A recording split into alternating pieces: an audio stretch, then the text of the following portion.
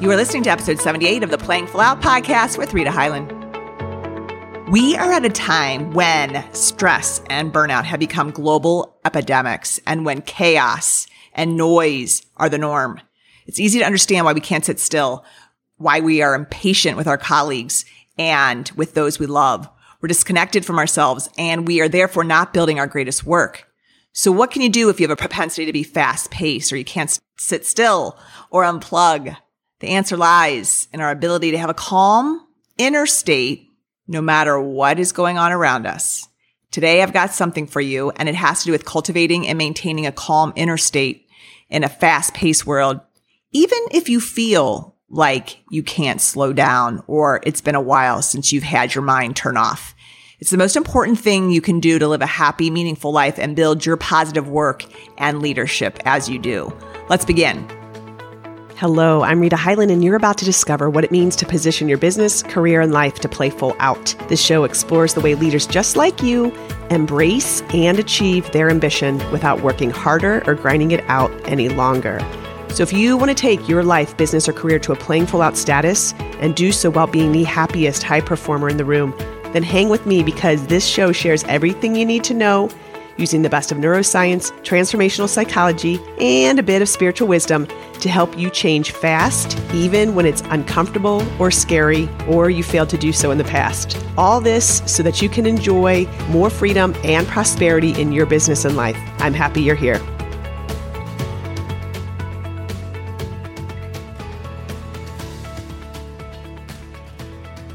Years ago, I would wake up and my goal was to simply get as much accomplished as I possibly could. I'd wake up by 5:15, I'd go to bed around midnight, and during that time in between, I was on the move. I had several jobs, and accomplishment and productivity were my name of the game. I had no value for a calm inner state. Being hopped up on caffeine and adrenaline was something I was conditioned to think was good. Stillness to me was considered laziness, and patience was for those who had nothing to do. If you fast forward, and after running myself way too many times into the ground physically, more times than I would care to count or admit, and then after working with a mentor, I could see that many of my decisions and actions were making things harder and were much less efficient than I thought they were, that they were much less productive than I thought that they were, and that I was still operating at a fragment of what was possible because I was operating from this fast-paced or frenetic or disturbed, I would say, state.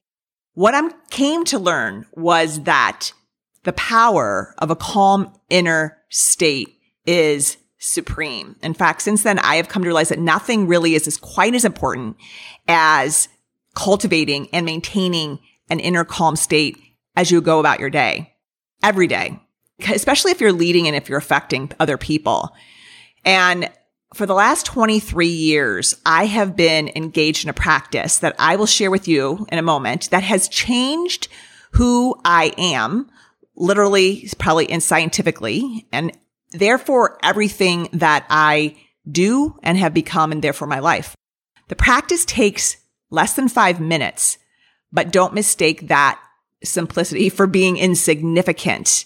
It's like a power pill, and I'll explain why and give you the science behind it so that you can embrace and do it too. In fact, I have a new handy tool that I've come across, once again, that will be able to help you do it at a higher level and be able to see your own effects. The problem that I see is that we never really fully embrace that our thoughts are the things that are creating. We know it on a certain level, but we don't embrace it and we don't really use it.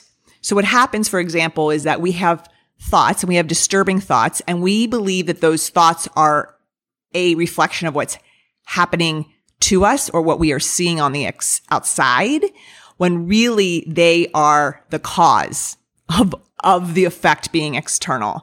And we see it all the time. We call these thoughts our facts.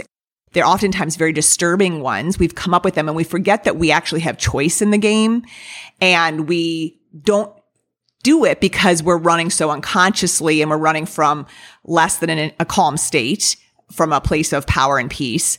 And therefore we're reacting to what is happening from the outside, and we let that affect us.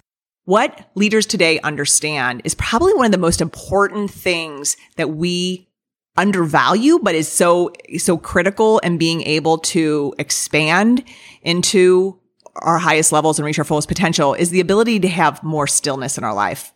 More stillness. It can be called so many different things, but what that means to me is that there is scheduled, recognized time that is put aside on a daily basis for one, to quiet the mind. You can call it honest time. You can call it executive think time. You can call it forced time. Whatever that is, where you take and sit down with your favorite beverage and you are perhaps writing down or thinking of your biggest challenge, maybe a struggle, and you listen and allow yourself before the day begins to tap into your many years of wisdom and experience, your subconscious brain's answers that you can't hear when you are in the midst of hustle and a list of to-dos. Unfortunately, most people, when they wake, instead get up and the first thing you think is, oh my gosh, what do I need to be? What are the things I need to do? And we begin from that state, which is immediately taking us out of our calm mind, and we begin to get into the riptide of life, and it controls us. And while many are very strong at the game and many have a very, people have a high level of achievement, and I did as well, it only allows you to go so high. It only allows you to expand so much. And unfortunately, because many think that it's been their success model for so long, they continue to use that willpower and force as their distinguishing factor or their, unique game changer. But again, there's a time when it has a shelf life and its time is up. And those growth-minded leaders who are making change and expanding to become better on a day-to-day basis have incorporated into their world that time for stillness on a day-to-day basis. It is an opportunity to get in touch with how we're feeling. And when we do that, if we're aware of how we're feeling, that helps us process emotion and therefore to make better decisions. If we remain in disturbed thoughts and we don't process disturbing feelings, what happens is we make disturbing decisions, which build on and create disturbing actions and results. So not allowing our thoughts to disturb us or to pull us into what I would call the tornado is a game changer, and it's something that we are responsible for. The science happily tells us why. And I'm going to point to that in just a minute with a process that I'm going to keep this really simple because I want to give you a tool today that you can actually use. And I have been doing it, like I said, for 23 years. It takes less than 5 minutes. So there's no excuse why. When I talk about incorporating more stillness, what happens there is I encourage that to be anywhere from an hour to an hour and a half. The leaders that I'm working with are scheduling it in. They're understanding that less is more, and they're doing less so that they can identify and use their skill of what is the maximum level that they have, not something that everybody is able to access. We all have unique gifts, but if we don't sit still enough to hear, we miss out on them as well as the meaning of our life. So let me jump in right now to the 3 things that create inner calmness for me every morning. And the first of these is to recognize, and I've been doing this, like I said, usually I've been jotting it down. It needs to be written down on a piece of paper, the 3 to 5 things that you're grateful for. I want to get specific on why scientists love gratitude so much. It's because what they found is that when a person's experiencing gratitude, that they are affecting this hypothalamus in real time. The hypothalamus is this little itty bitty thing in our brain, and it affects how we sleep, how we eat, and stress levels. And so if you can imagine in real time being able to positively influence your hypothalamus, then you can see why people be so excited simply by being in the experience of gratitude. So gratitude also stimulates dopamine, which creates new learning pathways. It's that thing that allows us to see new experiences and to create new patterns of behavior. Gratitude is therefore probably the greatest and closest thing to taking a pill for inner calmness, for quieting the brain and calming your inner state. And it's so underestimated. I mean, everybody says, I'd like a pill for this. I'd like a pill to lose weight. I'd like a pill to be more productive. I'd like a pill. When you're given a pill, wouldn't you take it? This is the closest thing. Gratitude, systemic and consistent gratitude every single day. As soon as you wake up, that those are your first thoughts, that you are then changing your brain's chemistry. The second part of this 3-step process that I do that takes under 5 minutes is that I look at what would make my day great. So the first question is, what am I grateful for? Second is, what would make my day great? And what this is all about having more focus, more intentionality, visualizing with feeling what the day looks like when I'm closing it down at whatever time that is, whether that's my 5 o'clock work day or my, 9 o'clock day as it is before I go to sleep. So it's like, what would make today great? By doing this, our brains have this little part, another little part in the back of our brain. It's called the RAS, or reticular activation system. And it's basically like the color of the lenses that you're going to put on as far as glasses in a day. It governs your perception of ideas, and it points you to look for certain things that it's been told to look for. So as they always explain it, if you said, I want to get a brown Volvo, all of a sudden you see brown Volvos all over. If you want to get even if it's rare cars, if you say, I'm looking for this, and you've talked to your reticular activation system, it's all of a sudden closing the gap between reality and fantasy. It's looking to fill your order. So being specific on what we inform and what would make today great, by doing that, we are giving it information to go forth and make that happen even while we're not consciously working on it. That's why when you answer this, it's like you're scanning for what it is that you want. And one of the facts that's so interesting in science is that we are getting 11 million bits of information, stimuli per second, but we can only process 40. So the 40 that we process are the 40 that we tell and direct our brain to look for. Therefore, this is why this question is so important to calming our inner state. We're not coming up on the fly. We're very specific and intentional, and we can see it as already done by answering this second question. We get comfortable with it and allow it to come in when that ideal greets us. The third part of my 3-step process has to do with our being. It has to do with our identity. We know now from brain science that we are creating not based upon our specific actions and what we're doing, but who we're being, which comes way more in front or behind, if you will. It becomes before you step into action. Who are you being while you do what you do?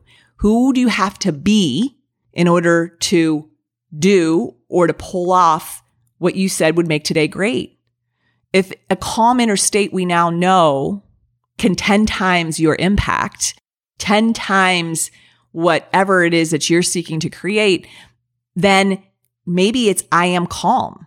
It's an affirmation in essence. It's a daily affirmation that already informs your brain that you are actively operating from this quality or place of being, and therefore you show up to it. For example, if you have you making your affirmation statement and you say, I am calm and confident and courageous today, or I'm calm, confident, courageous, committed, whatever it is, whatever way of being, whatever quality, what happens is that you show up in that way as you greet your day. This calm state, this information that I am calm, because I am is a powerful conductor, again, that creates and informs your brain that something's going on. It's a direction. It allows for you to maintain that inner calm and that state. Now, what happens when you fall out of it? One of the things I recently was away, and while this is part of my daily ritual, I was traveling and I had gotten out of it. Specifically, I dropped my daughter off at college and came back and hadn't been doing it while we were doing a bunch of things. And I noticed the day I returned, I was really upended. I was really not in an inner calm state. And I can feel it and I know it when it's happening. And it's very unsettling because then it feels to me very frenetic. And I got a call or returned a call from a gentleman that had called me while I was away. And he was very not calm. He was nervous. He had a stutter. He was I could tell from his history, very challenged in many ways. And I realized in that moment that I needed instantly to come back to my inner calm.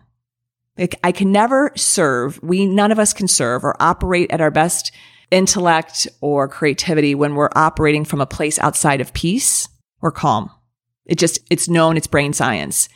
Your job on a day-to-day basis is to get yourself back to inner calm at all times and to maintain it. So in that moment, what I did was I closed my eyes and I took a breath, which instantly, again, physiologically shifts our body and drops us into a different place and releases stress. And I said, return to center and return to my calm. And from that place, I could then access what needed to be given to be at my highest level of service. I can drop into that quite quickly because I've programmed myself to return to inner calm and make that my daily focus. One of the ways I look at this in a physical way is I always see this. Think of it of like a softball size gold sphere that needs to be kept shiny all the time. It's 24 karat gold and it's there. And my job is simply to make sure that it's in its peak condition, that it's at its calmest, because I know when I'm calm that my best and greatest self shows up and presents to do whatever it needs to do in a way of service or in connection with others. We all know what it's like to be with an individual who has a great deal of inner calm. That's because it's just like a cold. It rubs off on us. Things don't need to be even spoken or done when you're in these kind of people's presence. A couple of them, I think Maya Angelou is one of those. I had the opportunity to be with a shaman who that energy and level of calm was felt simply by being in his presence. We all know what it is. Our opportunity is to be and do that as well. That people can feel that calm and that it can rub off on them just as well as like your disturbing energy and your angry thoughts rub off on people like a bad cold. So too does your inner calm. And in a world with so much noise and so much anxiety and that's so loud, there is a lot to be learned about calming ourselves for greater levels of happiness and obviously impact. Here's the deal. It will feel different. It will not feel normal when you begin this process because it's not what you do, but we don't quit just because something doesn't feel good. That's when you know it's actually working. That's when you actually know that you're outside your comfort zone and you're not just returning to an old behavior.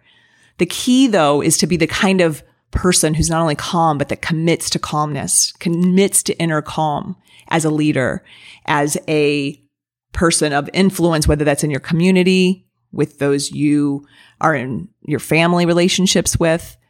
A lot of times, traditional leadership has suggested that those who are strongest, who control, who others, feel imposed or impressed by, that they are the best of leaders. That's a traditional model. Really, those who are most evolved and are growth-minded, those are the ones who actually are mastering themselves as opposed to being mastering others. Lao Tzu says, he who conquers others is strong. He who conquers himself is mighty. Become a person who conquers himself or herself, who takes charge of the choice that you have every single morning to determine how your day will be based upon how calm and how much peace you give. This is the simplest and baseline of approaches to get yourself into that inner state of calm. You certainly can add on to it with a whole bunch of other habits and meditation, but I'm giving you the baseline. What I want to tell you is that I found, if you're interested in tracking this has to be written down on paper, because that is there's another, brain science has shown us when there's a connection between our neurotransmitters and our neuropathways in our pen and paper, and being able to visualize it, see it, feel it. That doesn't happen when we're just thinking it. So I encourage you to write this down. And what I have found is something that's called the 5-minute journal. And I imagine that you can find it on Amazon. I have these, and it's a good way of tracking. It actually has 2 questions at the end of the night if you want to continue it, which I find fabulous, which I won't go into here because, again, I want to keep this super simple. But this is the closest thing that provides a place for you to write that's not too overbearing, that's very simple. It goes into some basic principles that you might enjoy in the very beginning as well. You can find this actually on, I think it's www.intelligentchange.com, or I'll make sure this gets into the show notes. And what I would also advise is that you rethink your level of commitment to your inner calm. In those spaces, you are better for everybody. Let's go over number 1. The first is what I am grateful for. The second question is what would make today great? That sets your intentionality. And the third is who I am being today, and completing that. Remember, it's like Muhammad Ali with the third one here. He said who he was, his, in essence, affirmation so many times that he eventually believed them. And when you believe and have conviction, you become something different. Things are not happening from the outside in telling us that we are now something. It is us that actually imposes ourselves and impresses ourselves on the situation. I know and hope at least that this is something that you will challenge yourself with this week. Take 5 days to commit to 3 questions and begin to see the habit that you can form. And like I said, I'll put how to get this little journal in your show notes. And I will look forward to talking to you next week. Thank you for being with me today. By you listening to this, it tells me you're interested in growing yourself, and likely not just for yourself, but to positively influence others as well. If you enjoyed this podcast, go ahead and share this with your friends and colleagues. When leaders like you grow yourself and then grow others, we all are positively impacted. If you have questions, I'm here to answer them, and may even use them in our upcoming podcasts. Go ahead. You can send those questions to breakthrough@ritahighland.com. Remember, a half version of you is not enough. The world needs the full version of you at play. I look forward to seeing you on our next podcast.